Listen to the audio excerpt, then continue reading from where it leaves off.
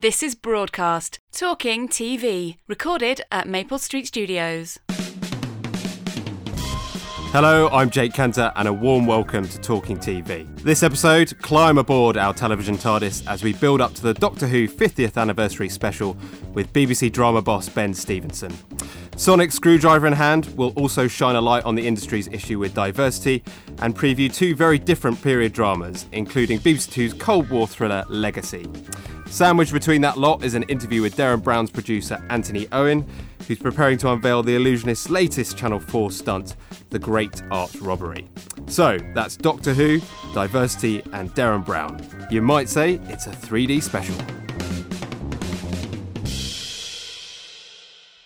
Joining me in this studio is broadcast features editor and resident Whovian Robin Parker. And I'm also delighted to say that BBC drama controller Ben Stevenson is with us. Hello Ben, how are you? I'm very well. Thank you for inviting me to your radio show. I like the fact that we've been upgraded to a radio show, Ben. That is good. Oh, other than Who, what's keeping you busy?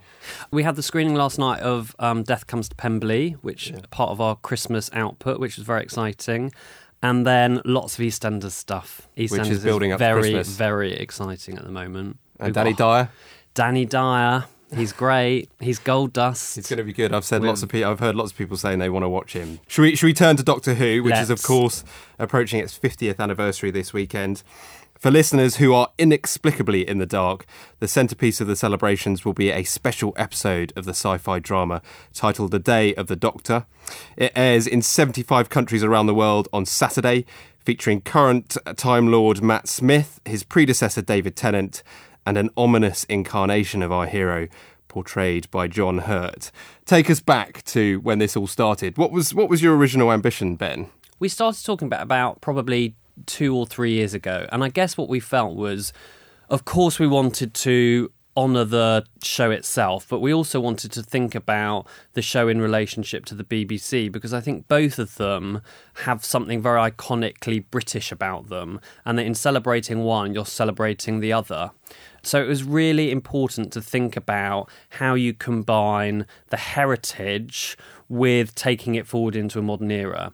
And obviously what's really interesting at the moment, this is the last full episode of Matt Smith's Doctor before Peter Capaldi takes over. So it's a really interesting time in terms of combining past, present and future. I mean, did it feel like a sort of great burden of responsibility when you were staring down the barrel of this? I think it felt a huge burden of responsibility for Stephen and probably for Matt. Yeah. But you sort of have to put that one to one side and just think, I just want to tell the best story we can tell. Of course, it's standalone, but at the same time, it can't be separate from the series that just came, and it can't be separate to what's going to happen at Christmas. So I think our aim really was, we're never going to please everyone, so we just want to make the very best episode for what it is. Robin, you're a fan of the show. Where does the 50th rank among Who moments, do you think? Well, I think for long-term fans of the show, it does feel like Christmas is coming early. You're getting the big cinema release, you're getting 3 Doctors, possibly, you're getting Daleks, you're getting the Zygons who haven't been in it for about 40-odd years. It's a fiesta. It is. And Stephen, in the very early publicity for this, said he was quite mindful not just to make it a fan fest. So I think it also operates on 2 levels, really. One is, lots of little treats for the fans. You only have to see that by the reaction, the sort of delight that people had last week, where there was an almost unannounced web release for a mini-episode that starred Paul McGann. That was one of the best kept secrets that the BBC's managed to keep on Doctor Who recently. Yeah. But also I think it's important for perhaps some more slightly casual viewers who've kind of dipped in and out, and maybe they love David Tennant, they weren't so keen on Matt Smith, maybe they liked certain stories and not others. A lot of them will come back this weekend, and I think it's a good celebration not only of 50 years, but also I think of the show it is now. And clearly this is a much bigger project for the BBC. There's been shows beyond the drama Stronghold. How involved have you been in all of those other discussions? Yeah, me and Faith, who runs BBC Wales Drama, have really wanted to keep quite a tight rein on it, not because we're control freaks, but just because we don't want to get to the stage where it feels overkill. We want every programme to deliver something meaningful and different. So I think we've offered quite a bespoke offering, which I think feels credible for what the show has delivered to the BBC, but not so over the top that it starts to become a bit irrelevant, weirdly. So I think from the Brian Cox documentary last week through to the Culture Show this week, and of course on Thursday night, the behind the scenes of how it started, I think every piece has a unique role to play, but ultimately the shop window is Saturday night. And finally, Robin, you went to the premiere of the Mark Gatiss biopic, An Adventure in Space and Time. It went down well, didn't it? That's quite an understatement. I think it's possibly the first time I've seen a standing ovation at a TV screening. It was a mixture of hacks who are fans or who they had a professional duty, and who I think a lot of people, it's had very, very good word from the critics so far, and fans who queued up for hours. I mean, then there was certainly someone who answered a question who I think queued for 8 hours. Just 8 hours, yeah. And there was people dressed up. Is that you? I didn't need to queue. You got a free pass, Robin. But there were people dressed up as their favourite doctors and all sorts. And it was actually quite an emotional evening. You had William Hartnell's granddaughter there, and she was due on a panel afterwards, and she had to take a moment. She'd just seen her childhood on screen and her late grandfather. And David Bradley is amazing. And David Bradley must surely be up for every award going come BAFTA season, RTS and all the rest. So it teased things up well for Saturday. I think so. And I think there'll be some fans for whom this is as important, as emotionally exciting as the big special. Thanks, Robin. Ben, before you say goodbye, we're just about to move on to discuss Broadcast's Diversified Conference last week.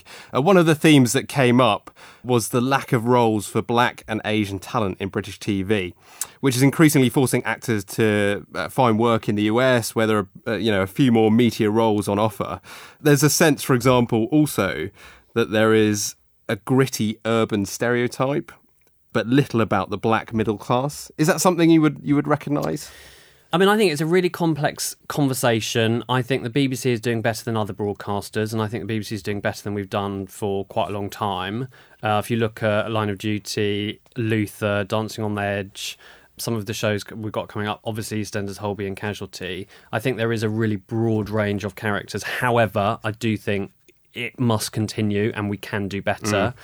I'm not entirely sure about the US versus UK comparison. That is a country that spends about $2 billion on drama a year and has 41 different places making drama. So, of course, there are more opportunities. I don't think the drama we make is that urban type of drama. Do you get lots of urban pitches? No, I think they're all saved for Channel 4, to be honest. I really... Not even for BBC Three?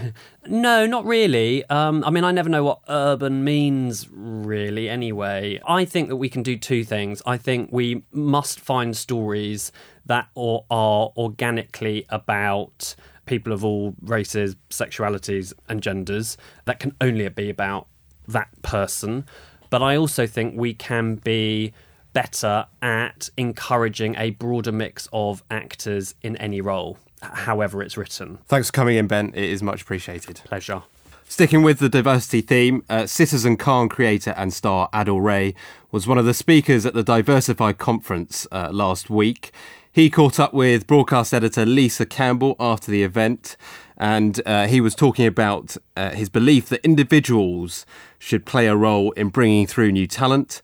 And he also said that it is important for the BBC to play a role as well through the Asian Network and BBC Birmingham. I mean, the one thing I would say, the one thing that, I remind myself that I completely benefited from was the BBC Asian Network and the Asian Programmes Unit. On paper, you think, oh God, sometimes they can sound very terrible. You think, well, that's just there to serve a purpose. But that is absolutely the kind of thing I think the BBC needs to be supporting.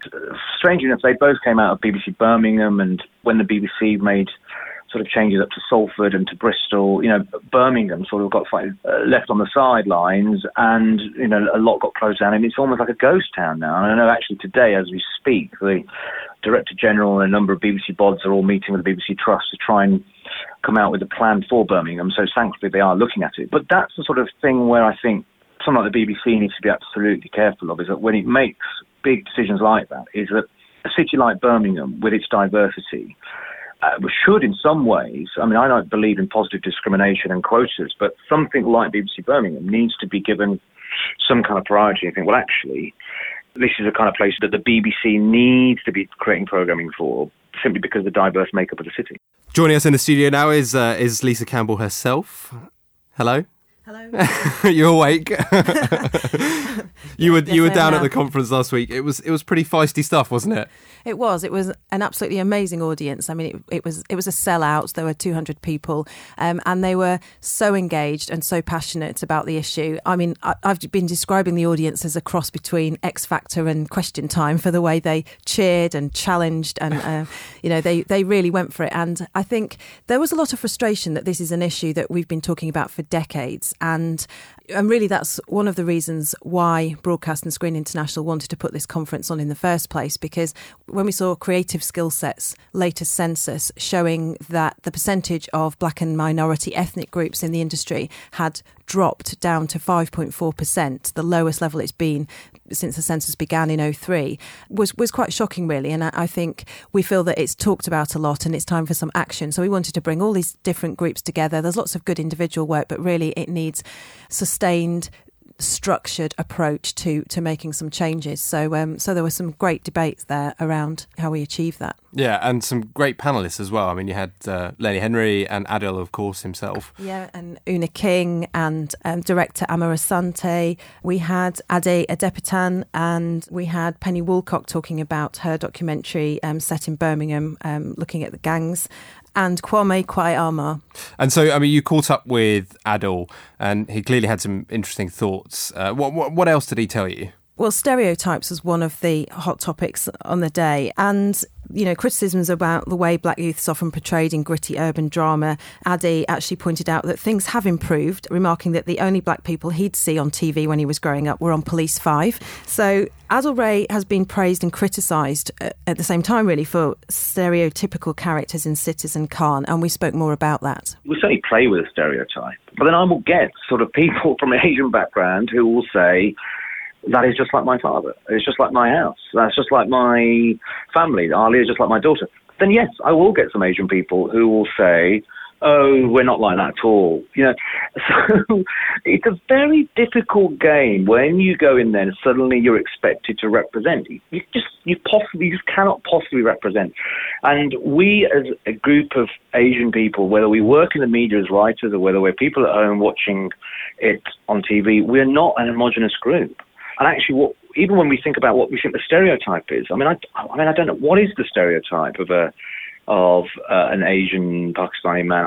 I probably think it's no different to the stereotype of any sort of man, really. I mean, Mr. Khan as a character is no different to Jim Royal from the Royal Family, or in some aspects Del Boy, and so.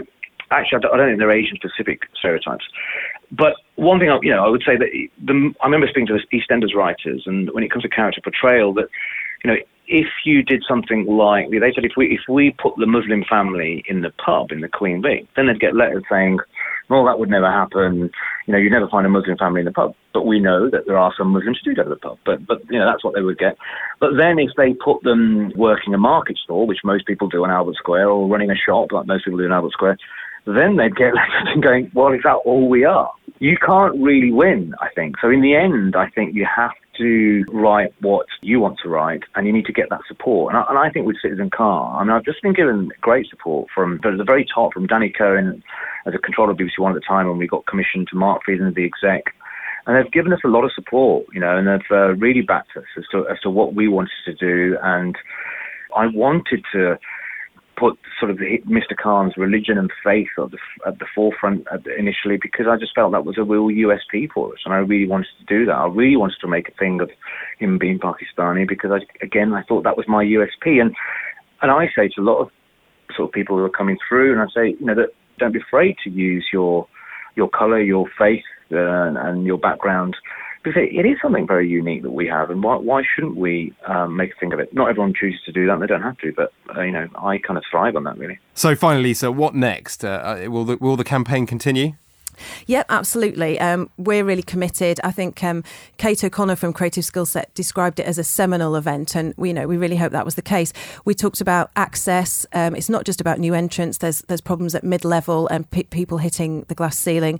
We talked about accountability, and I think that was the key thing that came out of the day, the sort of programme contracts, but at a wider level through industry-wide diversity pledge through the CDN. And there was the Creative Diversity Network did come in for quite a lot of criticism, particularly because it's passed around like a parcel between broadcasters every 2 years, as the former RTS chair Simon Albury pointed out. So no one's really held to account. No one's really taken this seriously and looking at it with any sort of longevity. So I think until there's a permanent secretariat for their perhaps stewardship from BAFTA, we're just going to continue talking. And I think that's got to stop. We've got to act. So a thought there for the broadcasters. Thanks for coming in, Lisa. That's your news for this week. My gratitude to Ben Stevenson, Robin Parker and Lisa Campbell.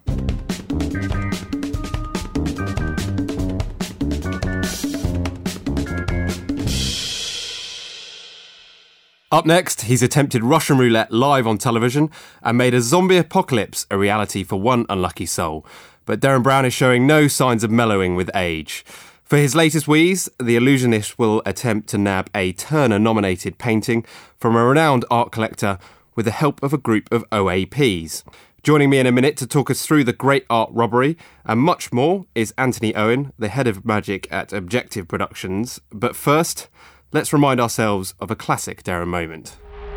In this new post-apocalyptic world, Stephen will meet actors playing characters who've been specifically created to bring out the best in him.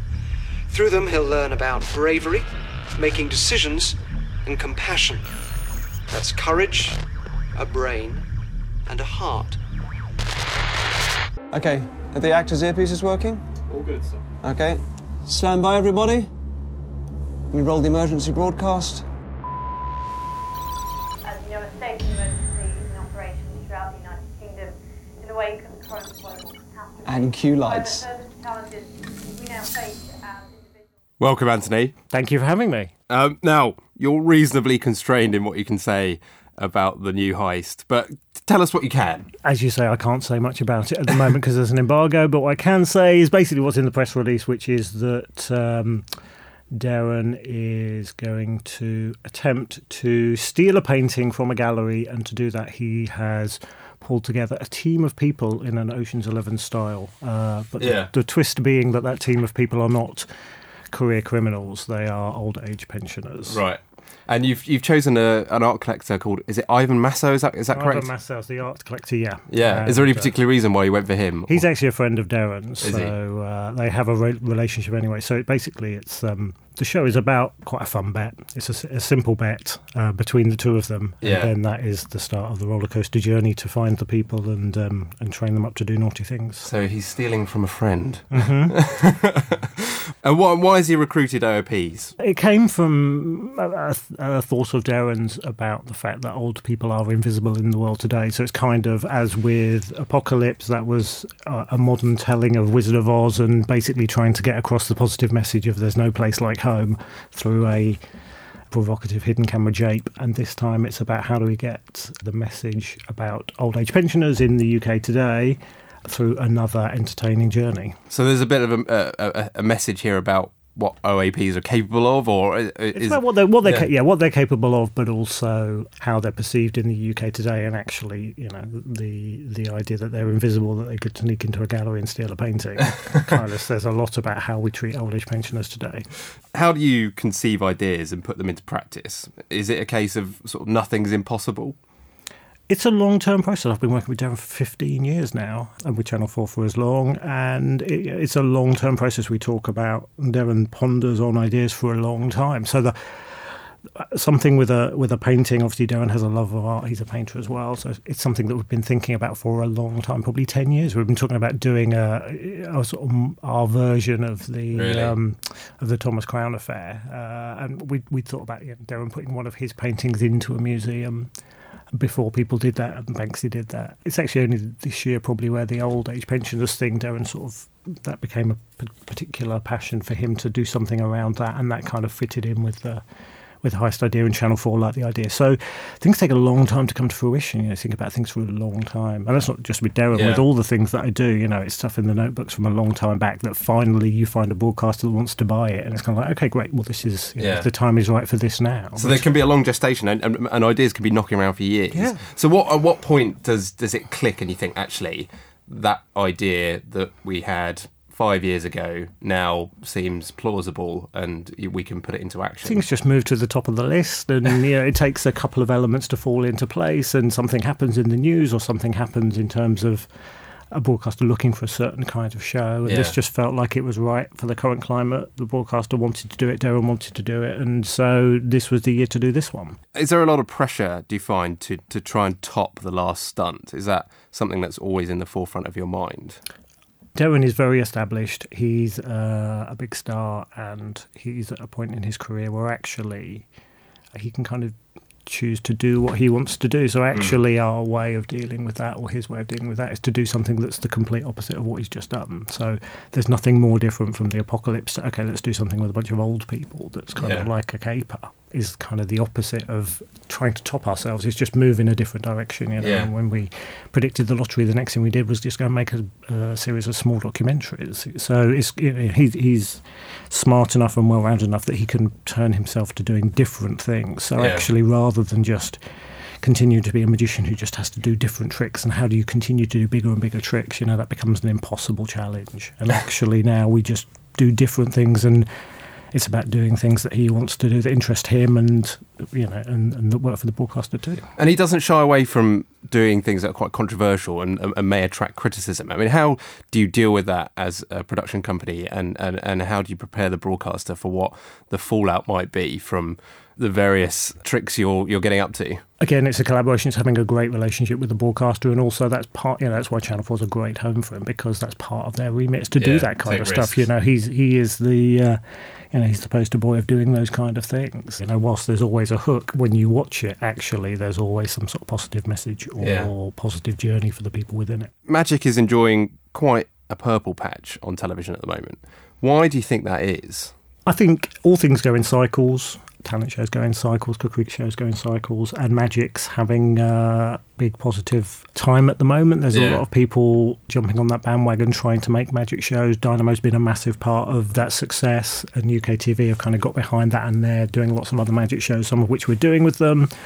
I think there's something about the economic times that people just, you know, that magic actually is just a release, and, you know, in some of the ways it can be portrayed, it's actually, you know, a positive, uplifting watch. To just watch people seeing something amazing happen that takes you away from the day-to-day life. Fascinating stuff, Anthony. Thanks very much for joining us today, and good luck with the show. The Great Art Robbery will air on Channel 4 in December.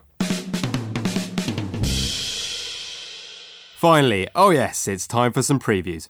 Robin Parker and Lisa Campbell are back to steer us through this episode's offerings, which have a distinct dramatic flavour. We start with something a little different. It's not often we put an acquisition to the test, but we're throwing out the rulebook, much like the protagonist in BBC One's new Australian daytime drama, The Dr. Blake Mysteries. Set in 1959, the 8-part ABC series stars former Neighbours actor Craig McLachlan as Dr. Lucien Blake, a wry police surgeon who uses techniques ahead of his time to solve mysteries. Here's Blake getting to grips with a suspicious death in the first episode. Wilson said it was a drowning. Doesn't need the two of us, does it? Ever tried to drown yourself, Gus? Not recently. Not easy in 3 feet of water. Let's have a look, eh? Hematomas to the neck, shoulders and upper chest. I'm sorry about this. It's not very dignified, is it? Would you not do that? What? Talking to the body. Well, you should always talk to your patients, Gus. Robin, let's start with you on this one. Daytime viewers do love a bit of sleuthing, so surely this is a winner. I think it might well be. Like all the best kind of light crime dramas, the Dr. Blake Mysteries has a protagonist who has Maverick running through him like a stick of rock. Signposted very heavily in the first scene where he's installing a bit of a nude painting into a gentleman's club. And he even owns, you know, a copy of the band Catcher in the Rye and all the rest of it. One thing I did think was, you know, clearly someone involved has been watching a lot of House. Because there's a scene in this where he sort of shocks his peers and his colleagues by swallowing some pills blind that might well be amphetamines. And all I could think of was Dr. Gregory House sort of saying something wry and quite mean in return. But this is very much lighter fare. It's very undemanding, but it's compelling enough. Did you enjoy it, Lisa? I was actually quite surprised because I remember Craig McLachlan from Neighbours days, you know, with his curly perm. And his pop career, of course, and his curly perm and his pecs, and I don't know, he was a bit of a joker in Neighbours, and you didn't ever take him seriously. He's a bit more gruff here, isn't he? Yeah, and so I was actually quite pleasantly surprised by his acting ability. I thought he was actually really good, very watchable. It is a bit cliched. I mean, he's a damaged man and he's got the background, he's come from the war and he's dealing with those awful images and things that he's seen. His cleaner's found all the bottles under his desk. Yeah. The empty whiskey bottles. Yes. Yeah, and he's, streets ahead of everyone around him in terms of his view of women and society and damaged girls in this school. So I think he's great, but the characters around him are really just not very fleshed out at all. Yeah, I think they're a bit two-dimensional, aren't they? Completely, yeah. So you hope that as it progresses that will improve. And I thought it set up the other characters. Yeah, and you feel. I mean, it's got 8 parts, so there's clearly the space for them to develop and have a bigger part in the show. The one thing I did think is it looked good. It was glossy and it all came together very well, I thought, and won't look out of place next to other British commissions such as Father Brown and things like that. What did you agree, Robin? Yeah, no, I agree. Of course, it's important to note that it is made for peak time in Australia, where I suppose this is their equivalent of a Death in Paradise or a George Gently or something like that. So it's got peak time money behind it. So it will look suitably glossy in the daytime schedule. So I don't think viewers will feel shortchanged in that sense. And it has got an air of authenticity. It doesn't feel cheap, and it's got that sort of nostalgia of Heartbeat or something. So you can see that being... Yeah, it definitely had a Heartbeat feel. Yeah. I'd agree with that. But with just enough of an edge as well. I mean. Yeah. It's produced by December Media Production, which is the Australian indie that co-produced ITV's Mrs. Big. So there's clearly some authority here, isn't there? It feels like a show that will travel. I don't know where else it's been sold to, but it does feel like something that's got its own identity, some clear influences, but it's a different setting, and he's a strong enough character to carry it. It's done brilliantly in Australia, hasn't it? Yeah, I mean, it was recommissioned halfway through its first series by ABC, so we could well see more on BBC One if it does well. BBC One's The Dr. Blake Mysteries begins on the 25th of November at 2:15pm. Moving on to our second drama, it's Paula Milne's feature-length Cold War thriller, Legacy. Set in 1970s London, the BBC Two drama tells the story of Charles Thorogood, a young spy who discovers some shocking truths about his father. Legacy is based on Alan Judd's novel of the same name and is the first project from Slim Film and Television, the indie run by former Kudos managing director Simon Crawford Collins. It stars Sherlock's Andrew Scott as a Russian spy, alongside the Hour's Romola Gari. But first, here's our protagonist Thorogood, played by Charlie Cox, getting some lessons in espionage. Antidotes to all known poisons currently used by the KGB. Thallium is their usual choice. Initial symptoms: abdominal pain, nausea, and vomiting. If you experience one or all of them, take 2 grams immediately, get yourself to hospital. Any delay could prove fatal. I'm just an old friend getting back in touch. Why would Victor want to harm me? It depends how convincing you are. Trick to lying. Always stick as close to the truth as possible. Lisa, do you want to kick us off with this one?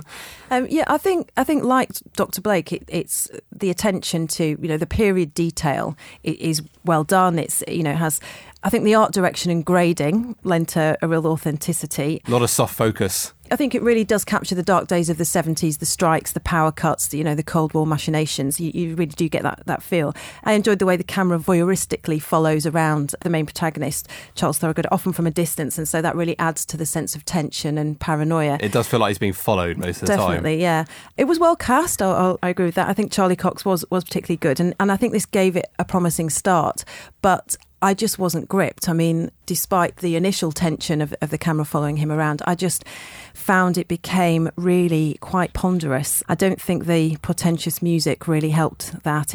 Just this sort of ponderous air, to be honest. I think that, the modern pacing was missing from the period drama, I think. Yeah, I did struggle with it a bit, and it was a bit like the Cold War itself, I thought, sort of devoid of much warmth and not very much happened. Yeah. I don't know whether that's a bit harsh. What do you think, Robin? Yeah, I generally don't mind a slow drama. Give me a Mad Men any day. But I felt this was just a thriller without the thrills, really. The plot is ultimately fairly slight, without too many twists. And when there are twists, I'm not quite sure I bought them. But I think you do need something of the complexity of a Tinker Tailor Soldier Spy to bring this kind of era to life. I also thought, while it was well directed and well put together generally, there were a few cliches in there, and I was quite surprised that the overuse of the already much overused Requiem for a Dream soundtrack over all the action towards the end. I thought it was a bit of a lazy shorthand. I admired it. I watched it to the end, but I just thought it needed some serious oomph, or at least some sort of jaw-dropping moments. There was very little action in it. It was very talky, which is not, and it just sort of, like you, it left me a little bit cold, really. I mean, but you're right. I mean, there were some decent performances. I thought Charlie in the main role was engaging, and you could see him doing much more on British television. Definitely, and Andrew Scott's always very watchable. I think, even with his sort of half dodgy Russian accent. And I mean, this all forms part of BBC Two's Cold War season, which, I think is quite admirable programming, tackling quite a difficult subject. So, it's sort of a different string to that bow, isn't it? Another thing to note on Legacy is I think it's one of the first UK dramas on screen that's benefited from the tax breaks. Now, aside from the kind of quite starry cast and clearly general cinematic style, I thought, again, it was a slightly a wasted opportunity in that you can't really see what it's added to the drama to have this huge budget. It didn't feel big budget at all, did it? Okay, maybe we should leave it there. Thanks, guys. Legacy airs on the 28th of November at 9 p.m. And that is just about that. It's been a packed show, so I'm sure you can forgive us for bidding farewell. My thanks to Ben Stevenson, Adil Ray and Anthony Owen. Gratitude also to broadcast colleagues Lisa and Robin, and of course our producer Matt Hill. Thank you very much for listening. Until next time, goodbye. You've been listening to Broadcast, Talking TV, recorded at Maple Street Studios.